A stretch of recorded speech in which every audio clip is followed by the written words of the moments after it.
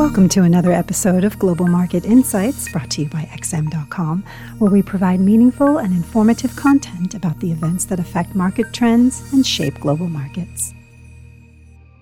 Thank you for joining us at XM.com for the Daily Market Comment podcast by Mario Hadjikyriacos for Thursday, February 2nd. I'm Christina Marujos. As expected, the Federal Reserve raised interest rates by 0.25% yesterday and flagged further tightening to come. During his press conference, Chairman Powell struck a relatively neutral tone, highlighting the recent progress in the inflation battle, but also stressing that the Fed does not anticipate to cut rates this year. The underlying theme was one of optimism as the Fed chief entertained the possibility of a soft economic landing where inflation gets squashed without a serious recession. He added that a disinflationary impulse had started to emerge before balancing that with the caveat that it is too early to declare victory and that he expects another couple of rate hikes. What really caught the market's attention, though, was his reluctance to push back against loosening financial conditions. He had multiple opportunities to express concern about how much financial conditions have loosened lately, but decided not to.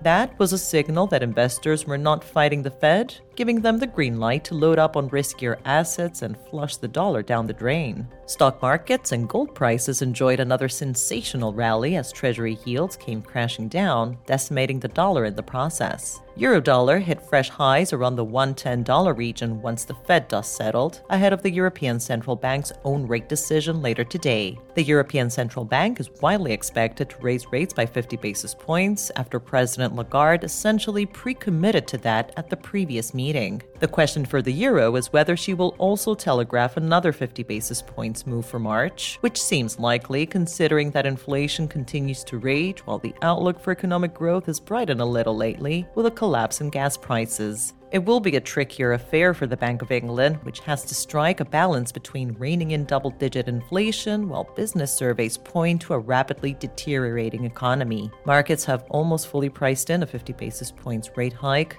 but the decision might include a dovish twist in case the vote is heavily split or the economic forecasts continue to point to a recession this year. As for sterling, it's tough to be optimistic. The Bank of England has been dragging its feet throughout this tightening cycle. The UK economy is stumbling from crisis to crisis, with the latest one being widespread strikes, and the pound's links to global risk sentiment leave it vulnerable to a sell-off if the recent euphoria in equity markets fades. There's also a heavy barrage of earnings releases from Wall Street's tech titans today. Apple, Amazon, and Google will all report after the market close, and their results can send shockwaves throughout the entire market given their collective weight in indices such as the S&P 500. Meta Platforms got the ball rolling in the right direction yesterday after it axed its planned capital expenditures and announced a massive $40 billion share buyback program, propelling its stock higher by 20% in after-hours trading. Overall, there's a lot of optimism in the markets, which is not necessarily grounded in reality. Behind the latest rally in the S&P 500 lies a massive multiple expansion that has seen the index trade above 18 times forward earnings, even as leading indicators point to a slowing economy and earnings growth has turned negative.